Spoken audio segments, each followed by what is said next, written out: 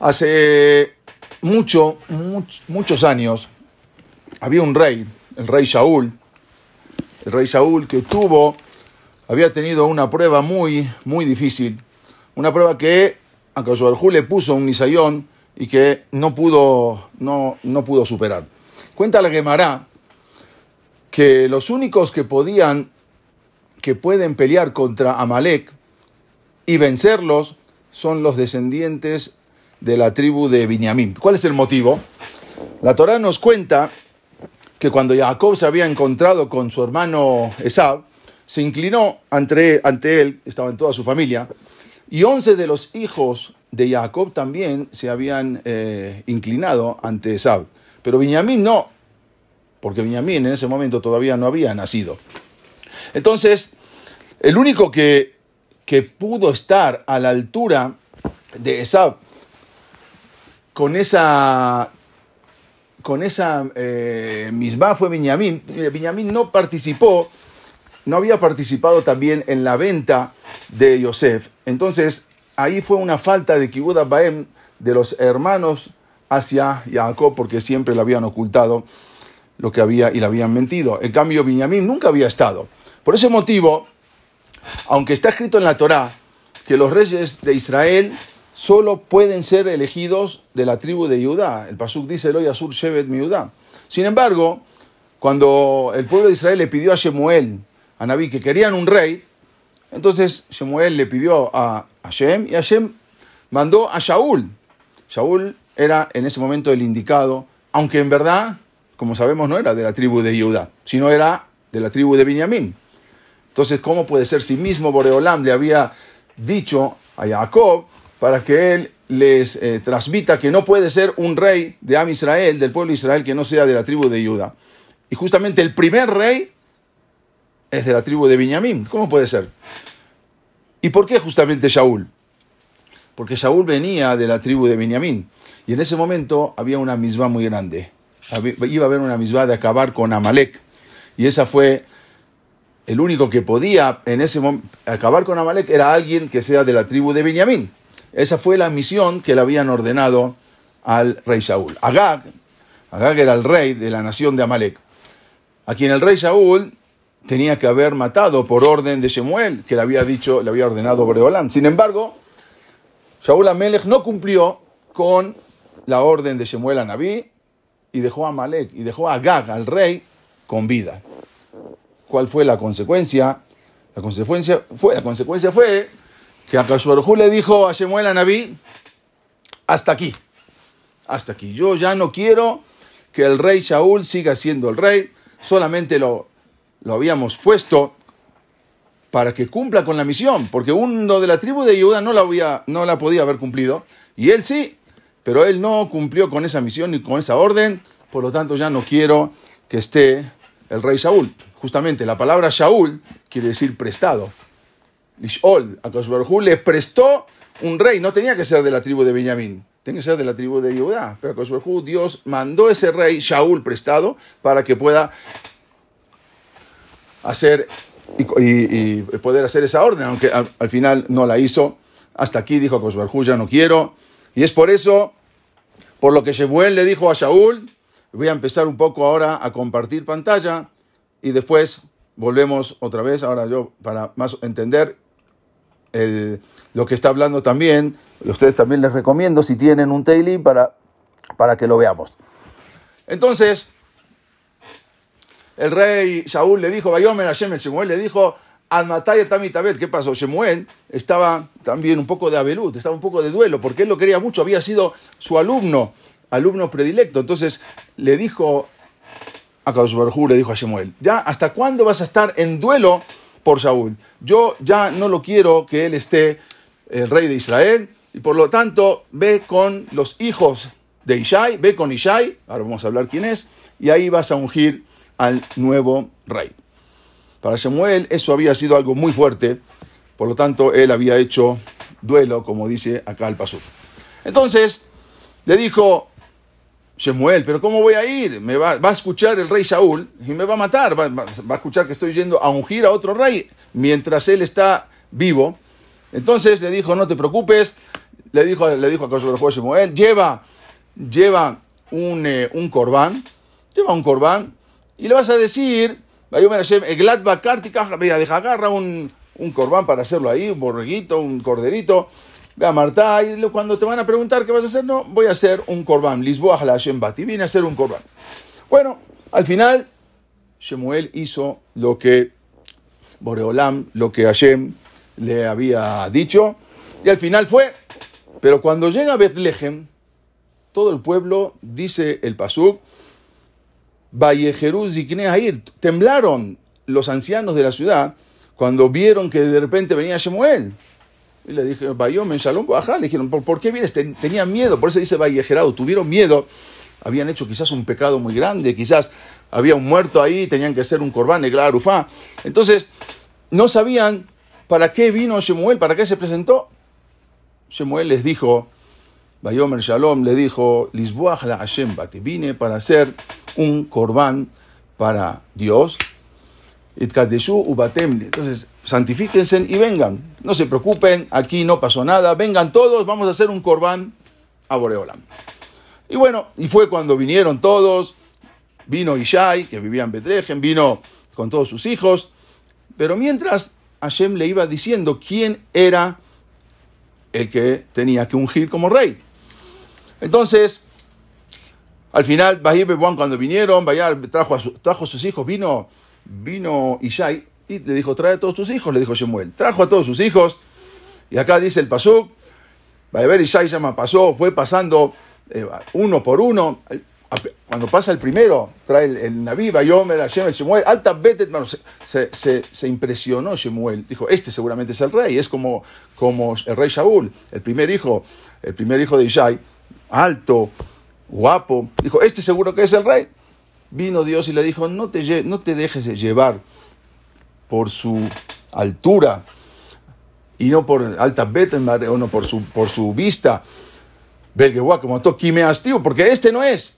Kilo asher iré a Adam, porque no es lo mismo como la persona observa, que Adam iré la enay, la persona ve a los ojos, Hashem iré la levav, y Dios ve los corazones. Entonces dijo, este no es, y así iban pasando uno a uno, como sabemos, el que estudió en el Shemuel, cómo iban pasando uno a uno, hasta que vino Shemuel y le pregunta a Ishai, Atamu Anearim, ya se te acabaron los hijos, son todos, estos son todos tus hijos, fueron pasando uno por uno, todos tus hijos se acabaron. Dijo, sí. Le respondió Ishai, sí. Dice, no puede ser. Shemuel le dijo, no hay manera, no puede ser. ¿Por qué no puede ser? Porque si Hashem me dijo que venga para aquí a ungir un rey, entonces no puede ser que no tenga más hijos. Entonces, voy a dejar de compartir. Vino Ishai le dijo, sí, perdón. En ese momento le dijo, tengo un hijo. Vayomer le dijo, sí, tengo un hijo pequeño. Pero es un pastor, no está acá, no está conmigo. Entonces le dijo Shemuel a Ishai, Shilehan, ¿sí? Por favor, ve a traerlo. Kilona Sobat, porque no puedo empezar hasta que él no esté acá. Bueno, entonces mandaron a buscar, mandaron un enviado a traer a David. Estaba en el campo con su rebaño. Pero hay una pregunta que salta a la vista, la pregunta el Rab Levinstein también. Si el profeta Shemuel le dijo a Ishai que trajeran a todos sus hijos, entonces, ¿por qué Ishai trajo solamente a 7 de sus hijos y no lo trajo al octavo, David Hamelej? Aparte tenía hijas, pero trajo a 7 de los hijos varones y faltaba Ishai. ¿Por qué a David no lo trajo? Y le preguntó, ¿estos son todos tus hijos? Sí, ya son todos mis hijos. No puede ser, debes tener otros. Sí, ya me acordé, hay otro. ¿Qué está pasando acá? ¿Por qué negó a un hijo que estaba con el rebaño en el campo? ¿Por qué a David no lo mencionó, ni siquiera lo había traído? Entonces, para poder entender esto, necesitamos regresar 4 generaciones hacia atrás en la historia del pueblo de Israel. Y vamos a entender qué es lo que había sucedido acá. Necesitamos regresar hasta la Megilat Ruth. La Megilat Ruth empieza, y fue en la época que juzgaban a los jueces, o sea, juzgaban a los rabinos, hablaban mal de los rabinos, shefota shofetim, la gente hablaba mucho la Yonará y hablaba mal de los rabinos. Vairrabares, entonces Akadosh Baruj Hu se enojó y hubo hambre en la tierra. Hamelej, entonces una persona, mi Betlehem Yehudá, el Hamelej, después lo dice, se fue porque él era muy rico y no quería que la gente venga y le empiecen a pedir, y le empiecen a pedirse de acá, y le empiecen a pedir que por favor, no tengo para comer. Él dijo, el Hamelej dijo, yo no quiero que acá la gente me empiece a perseguir. Entonces, Hamelej, mi Betlehem, se fue de Betlehem Yehudá. ¿A dónde se fue? Lagur Bisde Moab, a vivir a Moab. Ahora vamos a ver, les voy a mostrar el mapa dónde es. Beishto Ushnemanab, él con su esposa y sus dos hijos se llamaban Mahlón Bekilión. Bueno, se fueron ahí, un lugar donde no había ni Yehudim, y murió el Hamelej. Akadosh Baruj Hu lo castigó, Dios lo castigó, te estás escapando de la gente. En lugar de apoyar, en lugar de ayudar, Akadosh Baruj Hu lo castigó. Dice el pasuk, vayamot el Hamelej ish Naomi, se murió el Hamelej, el esposo de Naomi, Batishaer y Ushnemanab, y se quedó ella, Naomi, con sus dos hijos. Pero Baisul Lahem Nashim, ¿qué pasó? Se casaron con mujeres goyot. Baisul Lahem Nashim Moabiot, se casaron con mujeres moabiot. Shema Ehat Orpa, una se llamaba Orpa, Shema Shenit Ruth, y la segunda se llamaba Ruth. Y ahí se quedaron a vivir 10 años. Pero después de 10 años, dice el pasuk, Vayamutu Gam Shenehem, se murieron los dos hijos. También Hashem se enojó con ellos. Mahlón Bekilión. ¿Y quién se quedó? Batishaer, Aisha, y se quedó la mujer Naomi, Mishene y Eladea Umeisha. Ya se quedó solamente ella, se murieron sus hijos y se quedó con sus dos nueras. Los Jajamín dicen, ¿por qué? Dice Gam Shenem, también se murieron ellos. La palabra Gam, se murieron ellos, no solamente que se murieron, sino que perdieron todo su dinero, todo lo que se habían ido a Moab para que la gente no venga a pedirle. Al final perdieron todo su dinero. Por eso dice Vayamutu Gamshen, murieron también ellos, no solamente ellos, sino también todo su dinero que tenían. Eran muy ricos cuando habían salido de mi Betlehem Yehudá, y al final toda esa riqueza desapareció. Pasó el tiempo. Un día Naomi escuchó que la situación en Eretz Israel ya estaba un poco mejor. Entonces Akadosh Baruj Hu se apiadó del pueblo. Entonces se levanta ella con sus nueras. Dice el pasuk, Batayo Misde Moab. Entonces pensó regresarse, porque escuchó que ya estaba un poco mejor la situación. Kipakada Shem tamó, porque ya se acordó a Akadosh Baruj Hu de su pueblo, de Atet Lahem Lahem, para darle pan. Ya estaba mejor la situación económica. Entonces salió ella, salió para regresarse. Batelach Namater, entonces estaba yendo en el camino, y en el camino vino Naomi y le dice a sus nueras, hasta aquí es suficiente, no tienen la necesidad ustedes de seguir acompañándome, ya regrésense a sus casas. Entonces las nueras no querían, va a tomar dice, dice, no, vamos a volver contigo al pueblo, a donde tú vayas vamos a ir. Entonces Naomi le dijo, pero ¿para qué? ¿Para qué? Ustedes no tienen ninguna esperanza en poder casarse. No van a poder casarse, aunque ustedes se conviertan, no van a poder casarse con ninguno de Am Israel. Porque en la Torah está escrito, Lo yabo amoni moabí bakaal Hashem. La Torah prohíbe, la Torah acepta gerim. Al revés, eobetager. Hay que querer al ger. Pero con Amón y Moab hay un castigo especial. La Torah dijo, no aceptamos Amoní o Moabí bakaal. No vamos a aceptar nunca. ¿Por qué? Porque ellos, la Torah dice, porque no vinieron a ofrecer, cuando salieron a Israel de Misraim, no vinieron a ofrecer agua, lejen umayim. Por lo tanto, no se apiadaron del pueblo. Entonces dijo a Akadosh Baruj Hu, este pueblo no hay manera, no existe que se conviertan. Ustedes, les dijo Naomi a sus nueras, ustedes son moabiot, no van a poder casarse con nadie en Israel. Entonces, ¿para qué van a venir conmigo? Si es por dinero, ya perdí todo el dinero, no hay nada. No tengo nada, ni zapatos tenía cuando regresó descalza desde Moab a Betlehem, porque no tenía ni siquiera para ponerse zapatos. Entonces ellas le dijeron, queremos ir contigo. Vino Naomi y les dijo, Shobna Benotai, por favor regrésense. Lamma telach naimi, ¿por qué van a venir conmigo? Dice, ¿acaso estoy embarazada o puedo llegar a tener más hijos para que ustedes van a esperar a casarse con mis hijos? No hay. Shobna Benotai, regrésense, Kisakanti, yo ya estoy anciana, ya no me voy a casar. Ustedes quizás van a decir, bueno, quizás tengo esperanza. No hay, aún hoy en la noche, si estoy con un hombre, tampoco tengo esperanza. Por lo tanto, hijas mías, regrésense, váyanse, pues yo estoy demasiado anciana para tener aún marido y tener hijos. Y aún si yo todavía tendría esperanza y me quedaría embarazada, ustedes no se pueden casar con nadie. Entonces, váyanse porque Akadosh Baruj Hu me castigó a mí y a la familia. Entonces les dijo, me apena mucho, por favor, regrésense. Se pusieron a llorar. Orpá besó a su suegra y se despidió. Ruth da Bekaba. Y Ruth dijo, yo me sigo con usted. Y se apegó con ella. Ruth siguió caminando con ella. Le dijo, a donde tú vayas, yo iré. Y regresaron hasta Betlehem, en Yehudá. Y ya, se regresaron las dos. Entonces, sucedió que cuando entraron a Betlehem, todo el mundo al verla a Naomi, se sorprendieron. Azot Naomi.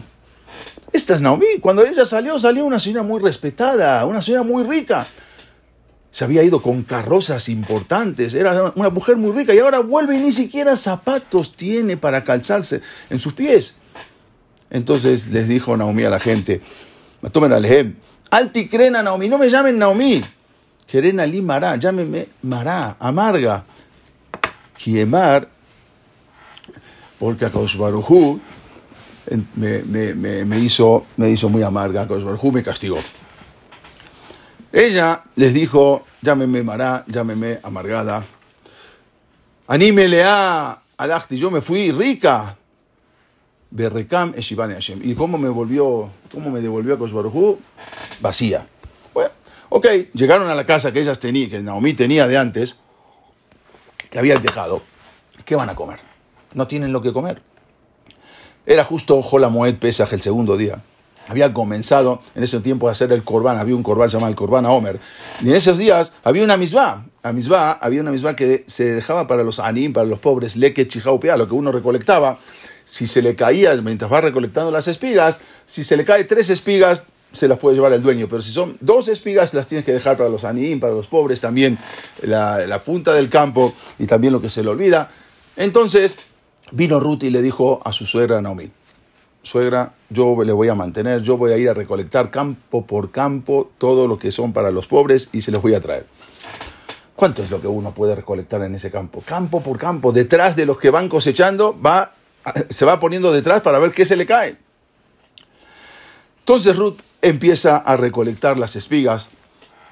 Batelej, Batabó, dice que Batelaquet, Basadeh, juntó en el campo, Ajarea Kostrim, iba detrás de los que iban cosechando. Baiken Mikrei, y ocurrió algo, un suceso. ¿A dónde cayó a recolectar? En Halkat Asadeh de Boaz, justo el campo de Boaz. Boaz era el líder de la generación, el Talmid Jajam, todos escuchaban su palabra. Era de la misma Mishpahat Elimelech, era de la misma familia de Elimelech. Entonces ella fue a recolectar, Ruth fue a recolectar las espigas. Inesperadamente cae en ese campo y de repente llega Boaz y le pregunta a su supervisor, le envían a ¿quién es esta joven? La Gemara pregunta, el Talmud pregunta, ¿qué? Vejidar Kosh, el Boaz, ni hola Naro, que Boaz es un Talmid Jajam, un Jajam muy grande. ¿Qué está preguntando por unas mujeres? Imagínense que viene ahora Rab Haim Kanievski, Alab Shalom, y ve a una mujer y pregunta, ¿quién es esta mujer? ¿Quién es esta chica? ¿Quién es esta joven? No pega, ¿cómo puede ser? Y Boaz era el líder de la generación. Estamos hablando de un gadolador. La respuesta la trae la Gemara. En verdad, Boaz había visto en Ruth un seniut especial, había visto un recato especial, algo que no se veía. Todas las mujeres iban recolectando y se agachaban para recolectar. Ella no se agachaba de espaldas, sino que se agachaba de rodillas. Vio un seniut especial. Cuando vio ese seniut, preguntó, Lemian Arasot. ¿Qué es Lemian Arasot? ¿De quién es esta muchacha? ¿En dónde le enseñaron ese recato a esta joven? ¿Quién es su mamá? ¿Quién es su morá? ¿Quién le enseñó? Lemí, no dijo quién es Narazot. Lemí, ¿a quién pertenece esta joven? Vio que tanto seniut y tanto recato que tenía. Entonces el encargado le dijo a Boaz, es una muchacha moabita. Regresó de Moab con Naomi, vino a recolectar desde la mañana hasta la noche. Entonces Boaz le dijo, llámala por favor. La llama y Boaz le dijo, ella le contó la historia, le dijo, hija mía, no vayas a recoger en ningún otro campo. No te vayas de aquí. Bejotit bakim narotai, júntate con mis muchachas, con mis jóvenes. No te vayas de aquí. Pon tus ojos en este campo y ve detrás de los que están cosechando. Yo les ordené a los sirvientes que te respeten, que no te molesten, si tienes sed, que te den. Dicen los jajamín que aquí Boaz le dio un mensaje impresionante a Ruth. Él les dijo, escúchame bien, lo que te dijeron que tú no te podías casar con ninguno del pueblo de Israel, eso no es verdad. Tú sí puedes. Por eso le dijo, Bejotit bakim narotai, apégate con mis jóvenes, así como mis muchachas se pueden casar con cualquier yehudí, tú también. Y si vas a decir que en la Torá está escrito, Lo yabó amoní o moabí bakal Hashem, no puede venir un Amón, Amón y Moab, al Kaal, a Am Israel. Eso es cierto. Pero lo que está escrito en la Torá, Amoní, veló Amonit. Un hombre de Amón, no una mujer de Amonit. Moabí, veló Amonit. Todo el problema era, al debar ayer lo que temú balejen umamain, todo el problema era porque ellos no se apiadaron del pueblo de Israel cuando salieron de Misraim. Pero eso era una tarea de los hombres, de salir y ofrecer ayuda a los hombres. No era una tarea de las mujeres. Las mujeres no fueron castigadas. Por lo tanto, no era responsabilidad de las mujeres y tú sí te puedes casar. Lo que está escrito en la Torá, Lo yabó amoní o moabit, es amoní, veló amonit. Las mujeres sí pueden. Si se hacen guioret, sí pueden. Si se convierten, sí pueden venir al Kaal Hashem.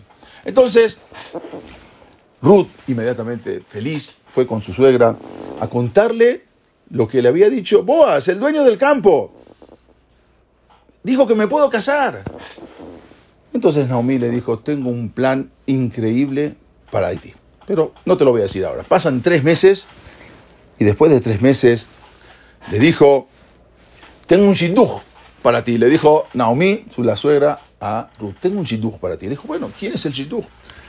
Boaz. Boaz, nada más ni nada menos que el líder más grande de toda la generación. Él era viudo. Boaz. En esos tiempos había una misbah. Que era cuando entró Yoshua bin Nun a Eretz Israel, había una misbah de que no podían, los campos, las tierras que recibieron todas las familias se heredaban, no se podían vender, porque tenían que ser heredadas de familia en familia, no se podía vender una tierra. Entonces, así quedó desde Yoshua bin Nun, el campo o la parcela que cada uno tenía, le pertenece a esa familia. La Torá ordenó que si alguien vendía el campo, o sea, faltaba esa misma y vendió el campo, alguien, otro de sus parientes, el pariente más cercano, tiene que venir ahora, se llama hacer una misbah, la misbah de Geulat Zadot, rescatar el campo. El pariente tiene que ir con el dinero, la plata, y rescatarlo. Entonces le dijo Naomi a Ruth, mira, ve al campo de Boaz y dile lo siguiente, nosotros tenemos un campo, que ahí quedó cuando nos fuimos, queremos vender el campo de mi ex esposo, que le diga a Ruth, el campo de Mahlón, porque no tenemos lo que comer. Y por cuanto que, le dijo a Boaz, le va a decir a Boaz, por cuanto que tú eres nuestro pariente, entonces tú tienes que rescatar el campo, tú tienes que comprar el campo. Si aceptas comprar el campo, pero te voy a hacer otro pedido. Tienes que llevarme el campo también conmigo. O sea, compra el campo y con el campo también me vas a comprar a mí y voy a ser tu esposa. Así le dijo Naomi a Ruth para que le diga a Boaz. ¿Y sabes por qué?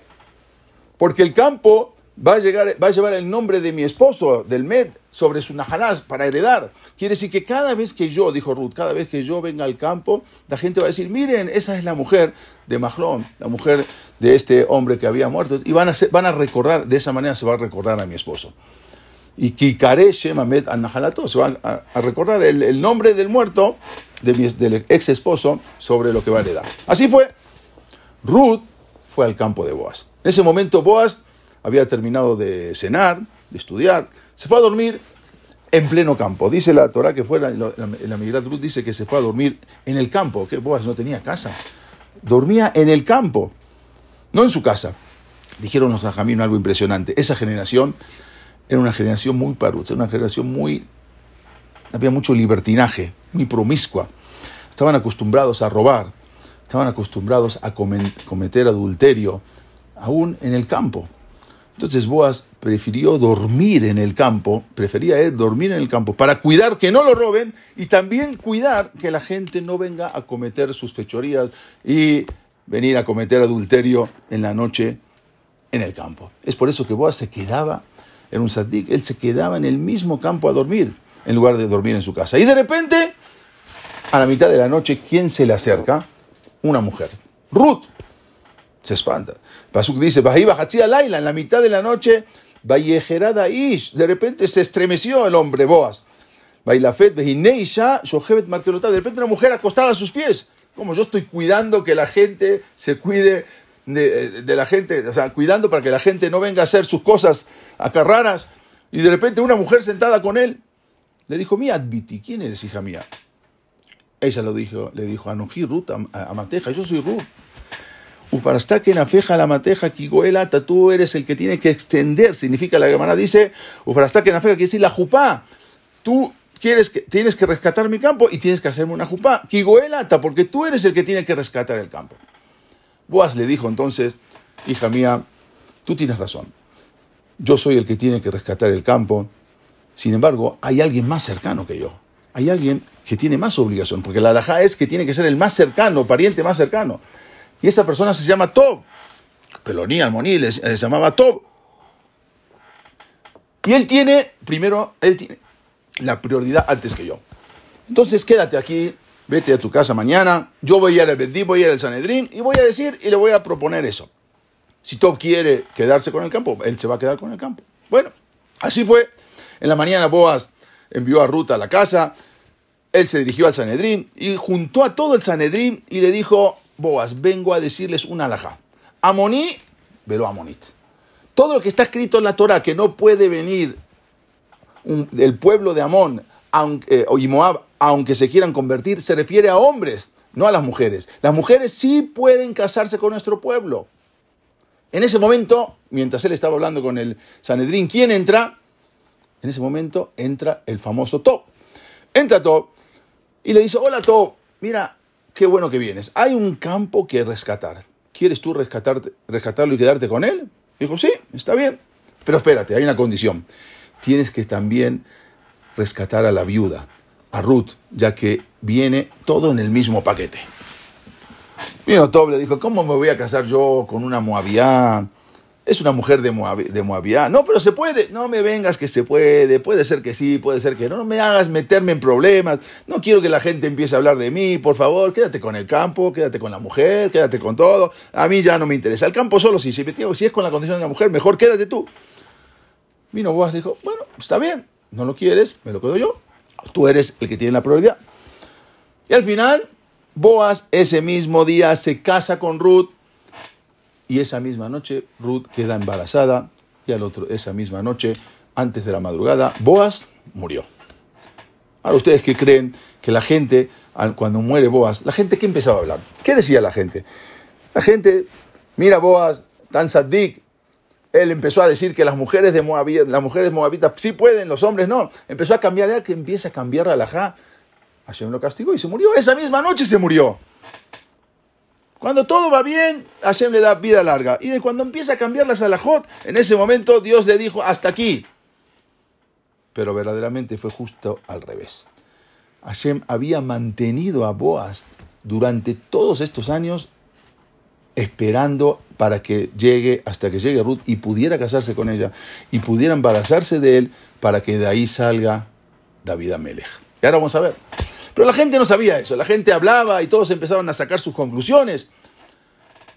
De esa unión sale un hijo, se llama Obed. Obed era un gran tzaddik. Cuando llegó el momento de casarse, ¿con quién se casó? También con una mujer yehudí. Mi papá había permitido, mi papá era el líder de la generación. Entonces, tienen un hijo, Obed tiene un hijo, y ese hijo se llama Ishai. Ishai era un tzaddik impresionante. La Gemara cuenta en Baba atrás que en toda la historia solamente hubo 4 personas que murieron sin tener un solo abón, sin tener un solo pecado, en toda la historia.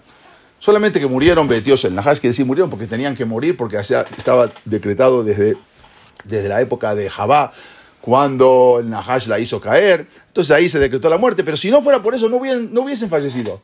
Hubo 4 tzadikim. Uno era Binyamin, el hijo de Jacob, otro era Amram, el papá de Moshe, otro era Ishai, el papá de David Hamelej, y otro era Kilab, el hijo de David Hamelej. Eran los 4 tzadikim. Ishai nunca pecó. Y cuando llegó el momento, se casó con una mujer yehudí normal. ¿Cómo se llamaba la esposa de Ishai? Nitzebet bat Adiel. Nitzebet era la esposa de Ishai. Tuvieron 7 hijos. También tuvieron hijas. Entonces, un día vino Ishai, que era tan tzadik, y le dijo a su esposa: hay un problema. ¿Sabes qué? Hasta ahora mucha gente está diciendo que esta alajá de Moabit, no a Moabit. Sí, aunque Boaz dijo, mi abuelo dijo así, pero mucha gente todavía duda y dice que lo dijo por su conveniencia para poder casarse con Ruth. No quiero que la gente hable de mí. Ya tuvimos 7 hijos, la verdad. Yo, por lo tanto, yo soy nieto de una mujer moabita, de Ruth, y tengo prohibido. Yo quizás puede ser que tenga prohibido la boba acá. No puedo estar en el pueblo de Israel. No puedo seguir viviendo junto a ti. Y quizás todo el tiempo que sigo estando junto a ti, estoy haciendo un abón, estoy haciendo un pecado. Nitzebet, te quiero divorciar. Ella le dijo, pero yo no quiero divorciarme de ti. ¿Por qué me voy a divorciar?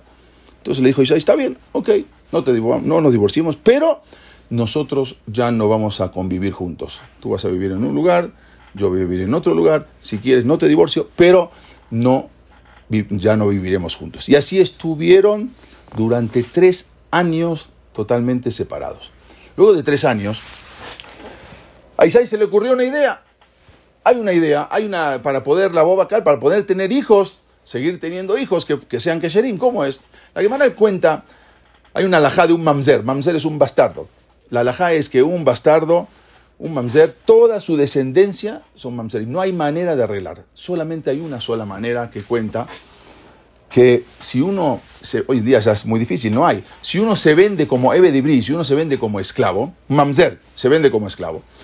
Y la alajá es que el dueño, el que compró a este esclavo yehudí, puede darle una shifja kenanit, puede darle para que se case a esa muchacha, a la sirvienta, aunque no es la sirvienta goyás, él se casa, puede tener hijos, y esos hijos pertenecen al dueño del esclavo. Y después, si el dueño libera a esos hijos ya son gerim.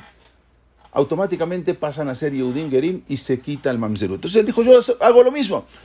Llamó a su sirvienta y le dijo, me voy a casar, su sirvienta kenanit, no era yudí, le dijo, me voy a casar contigo. Y después vamos a tener hijos, y esos hijos yo los voy a liberar, y por lo tanto después esos hijos van a ser kasher, van a ser como gerim, y ya no van a ser mamzerim. Por favor, vamos a casarnos. Entonces, le dijo, te voy a contestar. Fue asustadísima. ¿Y a quién le fue a contar? A la esposa de Ishai. Mira lo que quiere hacer tu esposo, se quiere casar conmigo. Entonces, ¿cómo? Vino Nitzebet y le dijo a la sirvienta, qué bien que me dijiste, no hagas caso, no digas nada, tú dile que sí, yo me voy a presentar con mi esposo, como Rachel y Lea, y yo me voy a casar. Antes se casaban todas cubiertas, no podían ver quién era, incluso en la noche estaban en la relación todo cubierto, todo de oscuro, como el caso de Rachel y Lea. Y así fue que se casó, y pensando que esa noche Ishai estuvo con la shifja kenanit, con la sirvienta, no, era su propia esposa, Nitzebet.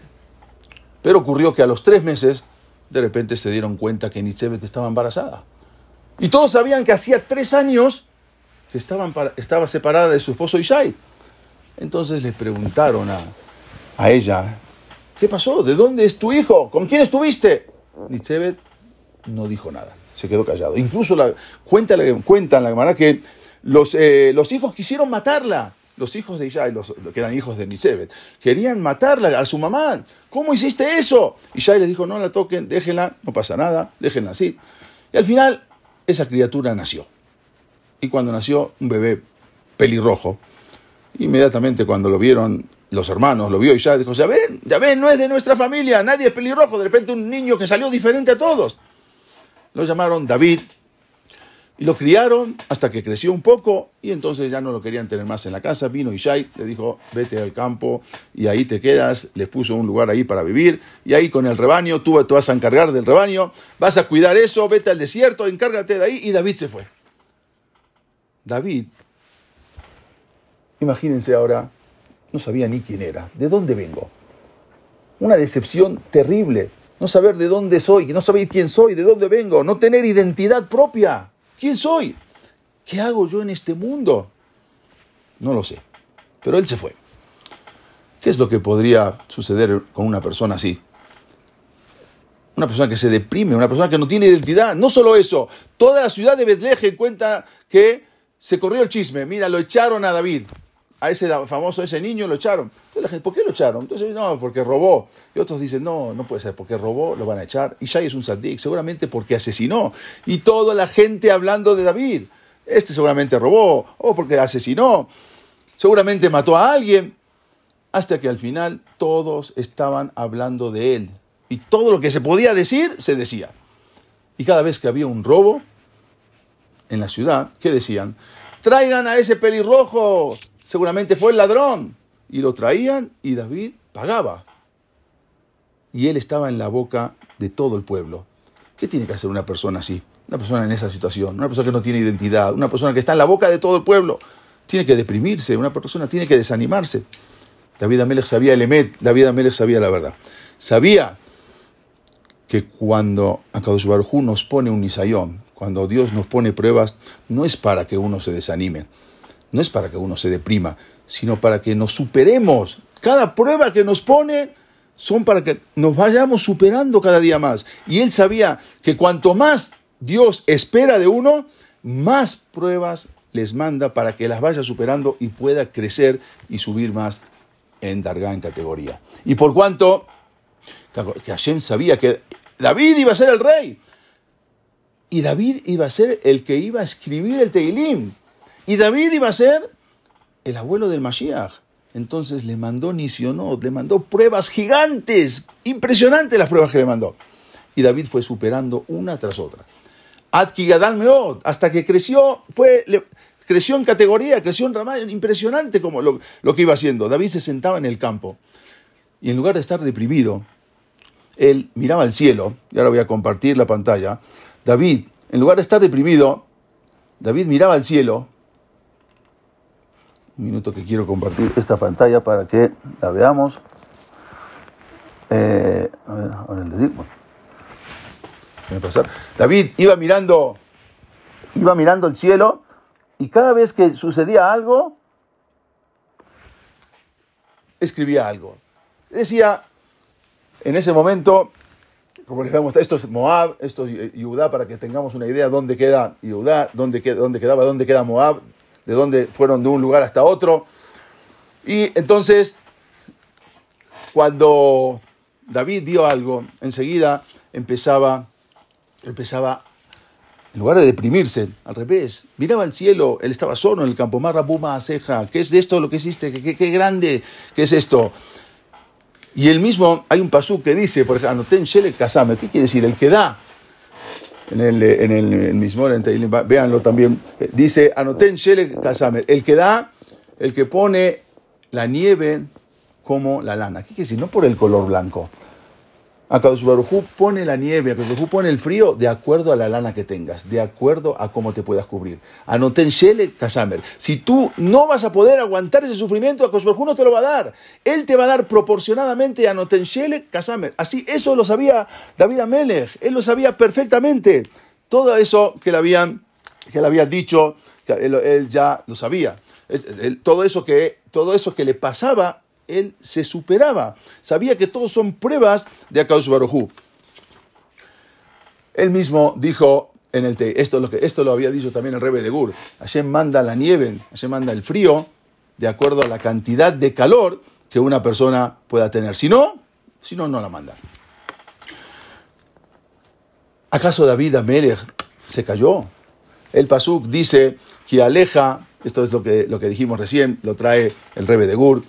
Hashem siempre va a proveer lo que es la lana. Si no hay, con eso, Akadosh Baruj Hu no manda los Isurim. Entonces en ese momento vino David Hamelej y dijo un pasuk, empezó a componer un pasuk de Tehilim. Lam naseach al Shoshanim de David, Oshieni Elohim Akadosh Baruj Hu. Sálvame, ¿por qué?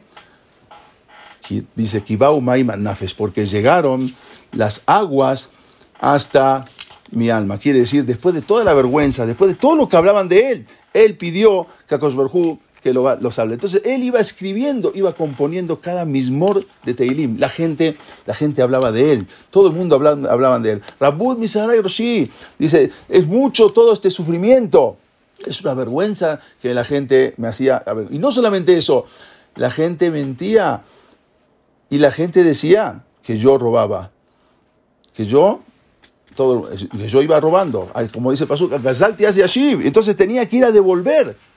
Porque no quería pasar vergüenza y tenía que ir a devolver todo lo que la gente hablaba de mí. Y fue cada cosa que le sucedía, David Hamelej iba componiendo un nuevo mismor de Tehilim, que alejan a Sati y Jerpá, porque era una vergüenza, que se taque más, ya mi cara se ocultó de la vergüenza. Y dice un pasuk, Musar Aiti Lehai. ¿Qué es Musar Aiti Lehai? ¿Qué significa Musar? Explícanos, Jamim. Mamzer Aiti Lehai. Era un mamzer. Todo el mundo me decía que era un bastardo. Y todo el mundo hablaba de mí. Y así Jubí, Yosher, ya, la gente en las cervecerías hablaban de mí. Yoshbe Shar, un guinot, Shote Shehar, y todos los que hablaban. Yo era el canto del todo, el bullying de toda la gente. Toda la gente habla de mí. Toda la gente se burla de mí. ¿Acaso David Hamelej se decayó? ¿Acaso David Hamelej se abatió? Y él sabía, Akadosh Baruj Hu sabía que iba a ser rey, por lo tanto, Akadosh Baruj Hu sabía que él iba a escribir el Tehilim. Entonces Akadosh Baruj Hu le mandó todas esas pruebas. ¿Y qué decía David? Al revés. Él, Ba'anite Filatí, en ese momento, venía David y escribió otro mismo de Tehilim. Leja Hashem et razón, tú sé que es tu voluntad. Elohim Berobjas deja y todo es con tu favor.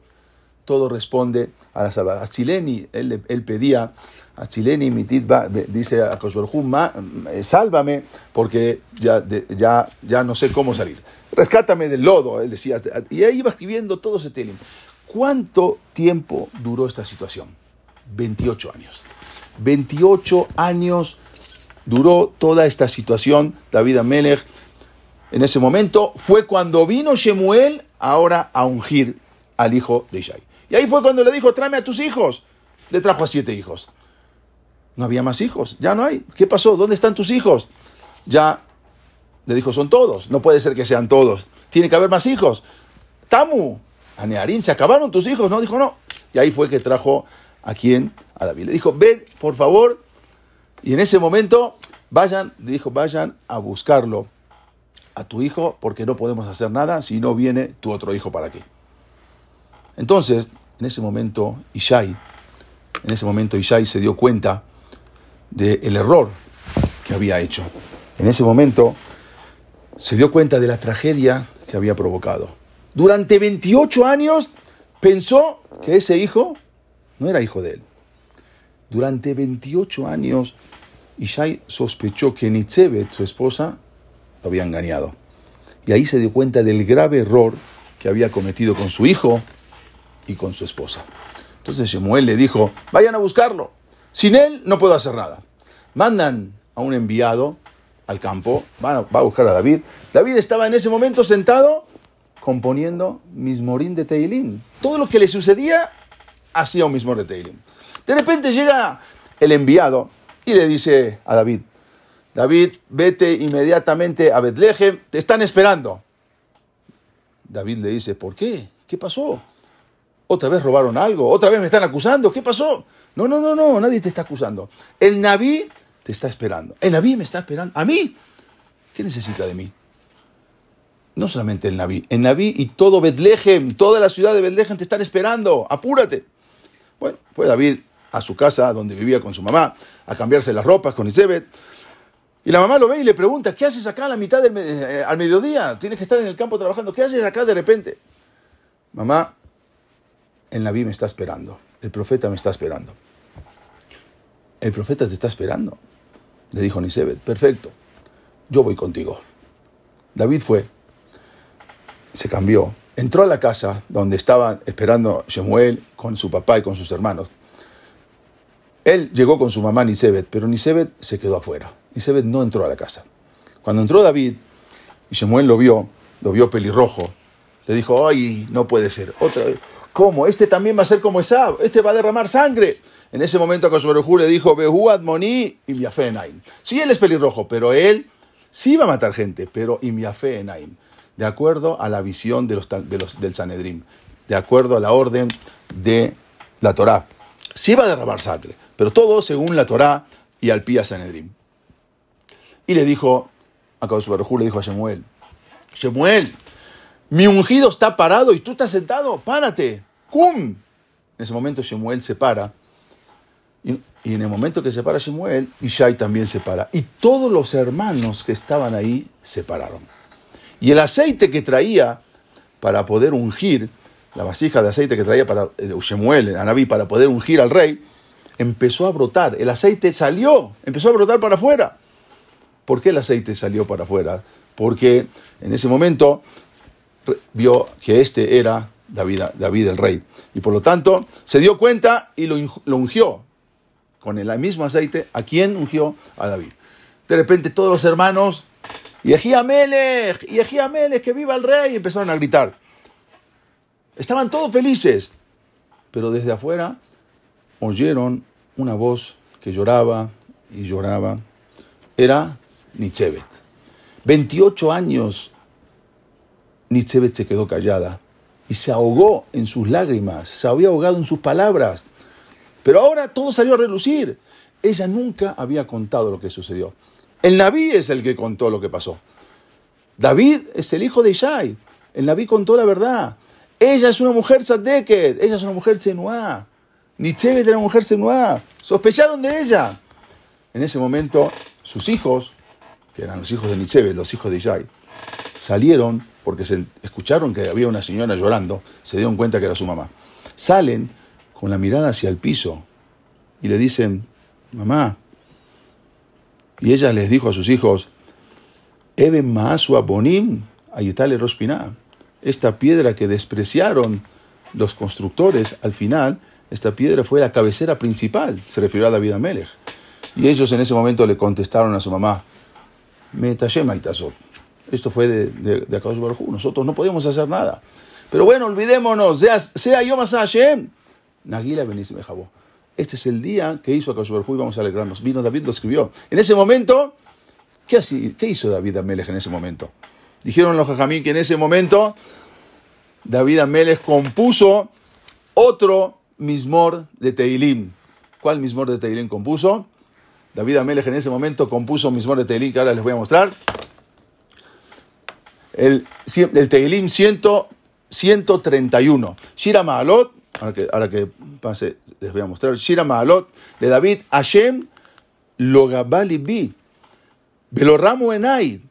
Hashem no hizo que mi alma crezca y tampoco que yo me crea mucho. Velo ilachti bigdolot, y tampoco fui por la grandeza unifilot imeni. Nunca me voy a enorgullecer. Por lo que les voy a pasar para que vean el Tehilim. Hashem lo gabal vive lo ramo elay velo alachte. En ese momento David Hamelej no era nada, sin identidad, y ahora es rey. Obvio que se tenía que enorgullecer. En ese momento David Hamelej escribe este Tehilim. No me voy a enaltecer. No porque ahora soy rey. No voy a alzar mi corazón en arrogancia y no se levantaron mis ojos y no me he encaminado con grandeza. Hace unos minutos no tenía identidad y ahora soy rey. Cuando le preguntamos a una persona, ¿y por qué David se consideraba así? ¿Cómo podía ser que se considere de esa manera? Cuando alguien le pregunta a alguien, por ejemplo, una persona le pregunta, oye, ¿dónde estás? Le habla por teléfono, bueno, estoy acá en el aeropuerto. Y después lo llama, ¿dónde estás? Estoy acá por el centro. Y después lo llama, ¿dónde estás? Estoy llegando.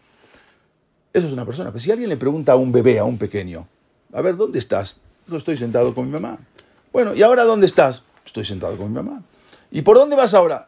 Estoy sentado con mi mamá. ¿Y ya llegaste? ¿Y ahora dónde estoy? Así dijo David Hamelej. David Hamelej me dice, toda mi vida estuve con mi papá. que Gamul Aleimo ahí escribió, dice, yo estoy como si fuera sentado con mi mamá, siempre, ¿no? Todas las cosas que van pasando, yo estoy con Akadosh Baruj Hu. Kagamul Alay Nafshi, yo soy como un bebé que está arriba de su mamá. Por lo tanto, lo Gabalibi, por eso no se enorgulleció mi corazón, porque yo sé que siempre estoy con Hashem, y todo lo que pase, y todos los isurim, y todos los problemas, yo sé que siempre estoy con Akadosh Baruj Hu. Terminó esa situación, y ahora, David Hamelej era muy importante. Sin embargo, David Hamelej se regresa al campo, pero él no quiere ninguna grandeza. Pero un día se desata una guerra y aparece un gigante, aparece Goliat, el Pelishtim.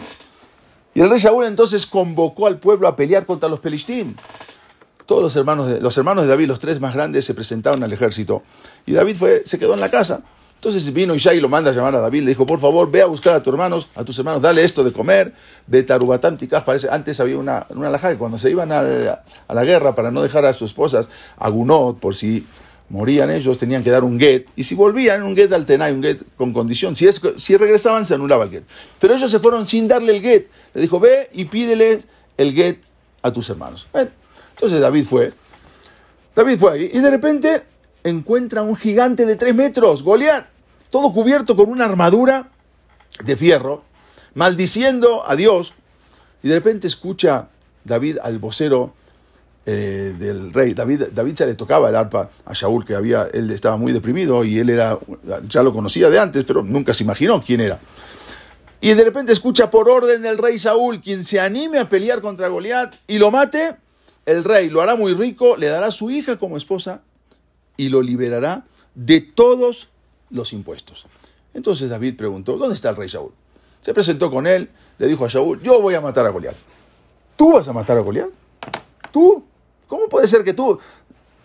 Le dijo, claro que yo. ¿Y no tienes miedo? ¿Miedo? ¿Acaso usted no sabe que yo estuve viviendo 28 años en el campo? Y durante esos 28 años peleé con leones, peleé con osos. Game Taharibe, Game Tadov y Kabadeja. Entonces le preguntó Shaul, ok, ¿tienes armadura? Dijo, no. Ok. Shaul era una persona muy alta. Le dijo, ponte mi armadura. En ese momento le da la armadura a David Hamelej. David Hamelej era mucho más bajo que Shaul. Se pone la armadura a David Hamelej y de manera milagrosa esa armadura se amolda a su cuerpo. Cuando Shaul vio esto, empezó a temblar. Ahí entendió, porque él sabía que habían ungido a otro, pero no sabía a quién. Y se dio cuenta ahí cuando dice, acabó con tu reinado, Unetaná le reajá a Tomimeca, y se la dio a alguien mejor que tú. En ese momento él no sabía, pero ahora se dio cuenta quién era. David Hamelej se dio cuenta de lo que estaba pensando Shaul, se sacó la armadura, dijo, yo no puedo caminar con esto, toma la armadura, por favor, llévete la armadura, yo no puedo caminar con esto. Se dio cuenta que lo estaba mirando de esa manera. Y al final, David Hamelej sale de ahí del palacio, sale con una vara y se va, encuentra 5 piedras en el camino y va a pelear contra Goliat. ¿Qué hizo en el camino David Hamelej? En el camino compone un nuevo mismor de Tehilim. En ese momento, David Hamelej compone, como dijimos, un nuevo mismor de Tehilim. Shira Maalot, Esaenay Elearim, mi abuelo decía a ¿de dónde va a venir tu ayuda? Cuando Goliat lo vio, lo observa, se da cuenta que viene con piedras. Le dijo, ¿qué te pasa? Yo soy un perro que tú vienes con piedras. Le dije, no, Bati Eleja Beshem, Hashem viene en nombre de Hashem, lo que es Baot, Asher Harafta, que tú maldijiste a nuestro Dios. Y con eso me vas a asustar. David Hamelej se dio media vuelta y le hizo tefilá al malaj, al encargado del hierro. Le dijo, mira, yo tengo unas piedras aquí en mi mano y el gigante que está frente a mí está todo cubierto con una armadura. Por naturaleza las piedras no pueden romper la armadura. Vamos a hacer un trato, le dijo al zar, al ministro del hierro. Tú sabes que nosotros los Yehudim hasta ahora hicimos Brit Milá con una piedra filosa, desde Abraham vino. Hasta ahora siempre lo hicimos de esa manera. Le dijo David al ministro del hierro, en el Shamaim, ¿tú quieres que a partir de ahora cambiemos y hagamos el Brit Milá con barcel, con hierro, con un cuchillo? Te propongo un trato. Si tú dejas que mi piedra pueda entrar a su armadura, cuando yo sea el rey voy a cambiar la halajá. Y el Brit Milá se va a hacer con hierro. Y a partir de ese momento, Hasta hoy en día el Brit Milá se hace con cuchillo, con hierro. David, después de que mató a Goliat, se regresó al campo con su rebaño. Entonces Shaul ahí preguntó, ¿quién es este joven? Y ahí él tenía unos consejeros. ¿Cómo que de quién es este joven? Todo el mundo sabe que es de Ishai, hijo de Ishai. No, Shaul le preguntó, no, quiero saber, yo sé que es de Judá, viene de la tribu de Judá, pero quiero saber si viene de Pérez o de Zerach. Si viene de la familia de Pérez, del hijo de Judá, ahí puede ser rey. Pero si no, no pasa nada. Entonces en ese momento vino Doeg Adomí y le dijo, no se preocupe, ¿de qué está hablando usted? ¿De quién es? Si este ni siquiera puede la boba Caal, ni siquiera puede venir, viene de Ruta Moabía. Y ahí empezaron a discutir entre dos ministros, Abner y Doeg Adomí, que ¿qué problema hay? Sí puede venir, porque la Torah dijo a Adomí, veló a Adomí, Moabí, veló Moabí. Al final empezaron a discutir. En ese momento Abner vino, Doeg Adomí le dijo, ¿pero qué tiene que ver? También las mujeres tenían que haber salido a alimentar a las mujeres de Am Israel. Abner no supo qué contestar, y en ese momento casi estaban por prohibir y decir que David Hamelej era un mamzer. Y en ese instante entra Amasá y trae a Israelí, desenvainó su espada y dijo, Kol mi she'eno shomea alajá, todo el que no escucha hasta alajá y daker vejeres, los voy a matar con la espada. Rabotai, kajme kubelani, así yo recibí mi bet dinosh el Shemuel Anabí, así recibí de Shemuel Anabí, que toda la alajá es amoní, velo amonit, el hombre y no la mujer sí puede venir, Moabí, velo Moabit, y no hay más nada que discutir. Y así quedó la alajá. Cuando David escuchó eso, ¿qué hizo David? David compuso un nuevo mismor de Tehilim, el mismor 119. Sarim redafun y hinam, los ministros me persiguieron gratis, umidebareja pajad libi, yo tuve miedo, sasa nojía limbrateja, entonces me alegré que Moshe al rab. Dice el Gaón de Vilna, cuando dijo Sarim, se refiere, Sara Torah, quiere decir el Doeg Adomí, él me persiguió. Y al final, yo tenía miedo, porque en la Torah está escrito, lo llamó Amoní, pero en la Torah oral explican Amoní, no Amonit. Por eso, sasa nojía limbrateja, imbrateja es hablar, imbrateja es cuando en la Gemara, en el Talmud dice, Amar dijo, tal Rab dijo. Entonces ahí se refiere que Moshe lo encontré como un botín. David Hamelej se alegró. A partir de ahora, David Hamelej tiene que ser el yerno del rey, pero Shaul no le quiso dar a su hija. Merab ya se había casado, su hija más grande. Al final le tiene que dar ahora a su hija Mijal. ¿Cómo se la va a dar? Dijo, te la doy con una condición. Ve a Palestina, ve a donde están los pelistim y tráeme 100 orlot. Tienes que hacerle Brit Milá a 100 árabes. Imagínense que lo mandó a Gaza y le dijo, hace Brit Milá a 100 árabes, hace una ciudad misma y después viene. Y si me traes esas 100 orlot, te voy a dar a mi hija. Al final no trajo 100, trajo 200. Shaul Hamelej lo mandó para que vuelva directamente enterrado en un cajón. Al final no le quedó otra que le tuvo que dar. Shaul le tuvo que dar a Mijal a su hija. Y no estaba tranquilo. Le mandó 3,000 soldados para que lo maten en la mañana a David Hamelej. Cuando lo vio Mijal por la ventana, le dijo a David Hamelej, escápate. David se escapó. Y explica la Gemara que se fue con Shemuel. En ese momento empezaron a hablar de la construcción del Bet Hamikdash. Más adelante David Hamelej se escondió en una cueva también, que Saúl lo venía persiguiendo. Y ahí justo estaba Saúl. Los soldados de David le dijeron, mira, mátalo. Esto es de Hashem, él se va a encargar de matarlo, no hay que tocarlo. Iba componiendo cada vez que le sucedía algo un nuevo mismor de Tehilim. Masquile David, el Tehilim 142, Biotoba me hará cuando estaba en la cueva, Colí, el Hashem dice, es Colí, la moneda de Hanan. Él iba explicando, iba escribiendo un Tehilim. Pasó un tiempo, Shaul Hamelej murió. David Hamelej asume como rey.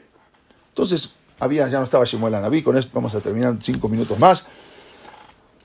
Viene Natán Anabí, David Hamelej le pide que quiere construir Bet Hamikdash. En esa noche sueña Natán Anabí, le dice, dijo Dios, dijo Akadosh Baruj Hu, que no vas a construir tú, en tu generación no, tu hijo sí lo va a construir.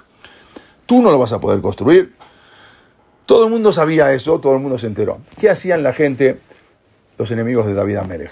Iban al palacio de David Hamelej y empezaban a gritar, ¡Hey, Jacob! ¿Cuándo se va a morir este rey? Y el otro decía, ¿pero por qué quieres que se muera? Porque ya estoy urgido, quiero que el Bet Hamikdash, y mientras esté David, no hay Bet Hamikdash. ¿Ustedes creen que David Hamelej en ese momento es feo? ¿Cómo se va a sentir? Y así le gritaban todos los días. Y el otro decía, sí, tienes razón, hay que hacer tefilá para que se muera. Eso duele. Pero David Hamelej, ¿qué hizo? David Hamelej se deprimió cuando escuchó eso. David Hamelej compuso un nuevo Mizmor de Tehilim. Shira Ma'alot de David. Samachti beomrim li bet Hashem elech. Me alegré cuando la gente decía que quería el Bet Hamikdash. No me voy a deprimir por eso. Justamente eso no me voy a deprimir, al revés. Me voy a alegrar porque la gente está pidiendo el Bet Hamikdash. Lo voy a pasar acá un poquito para que vean. Más adelante. Ojalá que se construya el Bet Hamikdash. No importa, si se tiene que construir, y aunque yo no esté, no importa, no pasa nada. Shira Ma'alot David Samachti beomrim li. Estoy contento que la gente decía así. Entonces, ahí David Hamelej hizo muchos ta'aniot también para que la gente sepa que él no había pecado con Bathsheba. Entonces Hashem lo perdonó, pero vino a David Hamelej, le dijo a Akadosh Baruj Hu, también hazle saber a mis enemigos que me perdonaste. Y Dios le dijo, en tu vida no, pero en la vida de tu hijo sí voy a hacer saber. De repente estaba David Hamelej dando un shiur, una clase, había 10.000 personas, imagínense. Y en ese momento había un talmid jajam muy grande, se llamaba Doeg. Levantaba la mano, quiero preguntar algo. David Hamelej le decía a toda la gente, por favor cállense, Doeg va a preguntar algo. ¿Qué quieres preguntar, Doeg? Dime algo. Te quiero hacer una pregunta. ¿Qué castigo tiene una persona que estuvo con una Eshet Ish? Una persona que estuvo con otra mujer que no es su esposa. En ese momento dijo David Hamelej, si me hubiesen cortado las venas, en ese momento no me sale ni sangre de la vergüenza que pasé. Ribono shel olam, ya sé que me perdonaste. Hazle saber a mis enemigos que me perdonaste. Akadosh Baruj Hu le dijo, no, mientras tú vivas, no. Pero sí lo voy a hacer saber a tu hijo, Shelomo Hamelej. Cuando después se muere David Hamelej, después de 4 años empiezan a construir el Bet Hamikdash y terminan de construir el Bet Hamikdash después de 7 años, a los 11 años que había fallecido David Hamelej. Y en ese tiempo, justo un día 8 de Tishri, se termina de construir el Bet Hamikdash y no pueden entrar, no tienen, por más que abren la llave, por más que tratan de abrir, no se puede entrar al Bet Hamikdash. Shlomo Hamelej dijo 24 mismorim, 24 cantos a Hashem para que le abra el Bet Hamikdash y no podían entrar el Ejal HaKodesh. Entonces hasta que dijo, Ba'abur David Abdeja, hazlo por favor, por David, tu esclavo, tu siervo. De repente se abren las puertas del Bet Hamikdash. Ahí se dieron cuenta todos los enemigos de David. Dice que Shulé, se pusieron las caras que Shulé, que era como una olla ennegrecida. Se dieron cuenta que Hashem sí lo quería a David Hamelej. Y David Hamelej supo eso. Lo supo él, Beruach HaKodesh. Por eso él había escrito el Tehilim. David Hamelej dijo, Mizmor Shir Hanukat Habayit de David. Aromemija Hashem Kidilitani. Dice Akadosh Baruj Hu, Mizmor es un Shir Hanukat del día de la Hanukat, el día de la inauguración. Aromemija Akadosh Baruj Hu, me elevaste. Kidilitani. ¿Qué es Kidilitani? Kidilitani significa que abriste de la tot, que abriste las puertas por mí. Velosimachta hoy baile. Y no hiciste alegrar a mis enemigos.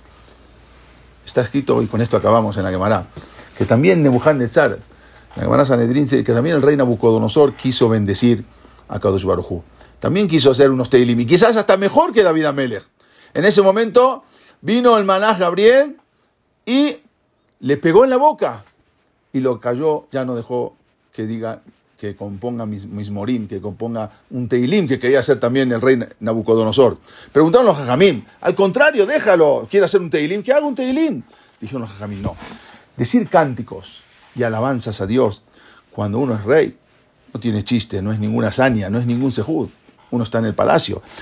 Entonces, por eso vino el Malaj Gabriel y le pegó, le dio un golpe. Ahora, a ver, di alabanzas. Y ahí se quedó callado Nebuchadnezzar y no dijo ni una sola alabanza. David Hamelej, después de cada golpe, componía un Mizmor de Tehilim. Después de cada golpe que recibía, después de cada cachetazo, después de cada isurim, después de cada sufrimiento, él no se caía. Él no se decaía, él no se deprimía, sino componía una nueva alabanza. David Hamelej, cada vez que pasaba algo, componía una nueva. Después de recibir golpes, decía, Todá, Akadosh Baruj Hu, gracias. Después de recibir isurim, Akadosh Baruj Hu, gracias. Encima le cantaba. Este era David Hamelej, como dice el pasuk, y él mismo lo escribió, Am Haseh Shamayim Be'avim. Akadosh Baruj Hu es el que cubre el cielo con nubes, nubarrones negros. Cuando una persona no ve la salida, tiene nubes, tiene que saber lo que sigue el pasuk. Amejim la Ars Matar. Akadosh Baruj Hu está preparando la salvación a Masmiach Harim Hasir, el brote. Cuando una persona se siente que está deprimido, no tiene que al revés, sabe que en esa situación, cuando está todo negro, el cielo está negro, Amhaseh Shamayim, está cubierto el cielo con nubes gruesas, nubes pesadas. Quiere decir que Amejim la Ars Matar es ese momento que Dios está preparando la lluvia para que broten a Masmiach Harim Hasir. La persona, durante todo el trayecto de su vida, de repente se le nubla, de repente tiene una situación muy difícil. Sin embargo, esos nubarrones significan que ahí viene la verajá. Ese era David Hamelej. David Hamelej nunca se caía.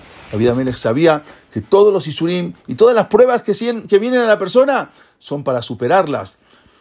¿Quién no ha pasado a veces por nubes oscuras, todas cosas que subyugan el espíritu, como está acá? Sin embargo, todo eso tiene que saber que son tiempos a veces inciertos, dice Rabbi Haskell, el no da viuda. Y todo eso son bendiciones que son disfrazadas. Y como dijo en su momento también Víctor Frankl, él dijo, nos pueden quitar todo en la vida menos una cosa, la oportunidad de elegir cómo reaccionar ante una determinada situación. Todo lo demás una persona te lo pueden quitar. Eso es lo que determina la calidad de vida que vivimos. No se trata, como dijo él, de somos ricos, si somos pobres, desconocidos, si somos sanos, enfermos. Todo eso no determina la calidad de vida. Es cómo nos comportamos ante esos hechos. Qué significado le damos, qué actitud adoptamos ante esas cosas y qué estado de ánimo les permitimos que a nosotros. Todo eso, depende de nosotros. Saber que todo lo que manda Akadosh Baruj Hu es para poder superarnos y es la prueba que en todo momento nos manda Akadosh Baruj Hu. Los días nublados en nuestra vida pronostican una lluvia de bendiciones. Eso lo dijo Rabbi Haskell Landan en la Viuda. Y eso es lo que tenemos que aprender de David Hamelej. En cada momento que se sentía abatido, no era abatido, componía un nuevo. Y así fue escribiendo todos los mismorim de Tehilim. Así fue creando, esa es la historia del Tehilim. Y así la historia de Ruth y la historia de David Hamelej. Y por eso, de ahí viene el Mashiach. Esto es para entender un poco que la persona tiene que superarse. Y cuando vienen cosas difíciles, saber superarse y saber que Akadosh Baruj Hu todo lo manda para poder superarnos y para poder pasar la prueba y llegar a Matan Torah ahora en Shavuot, poder estudiar un poco más de Torah, poder acercarnos más a Akadosh Baruj Hu y no decaernos, sino con todas las pruebas que nos manda, superarnos, así como nos enseñó David Hamelej. Por eso David Hamelej Hay Bekayam, y por eso de ahí viene pronto la llegada del Mashiach. Gracias.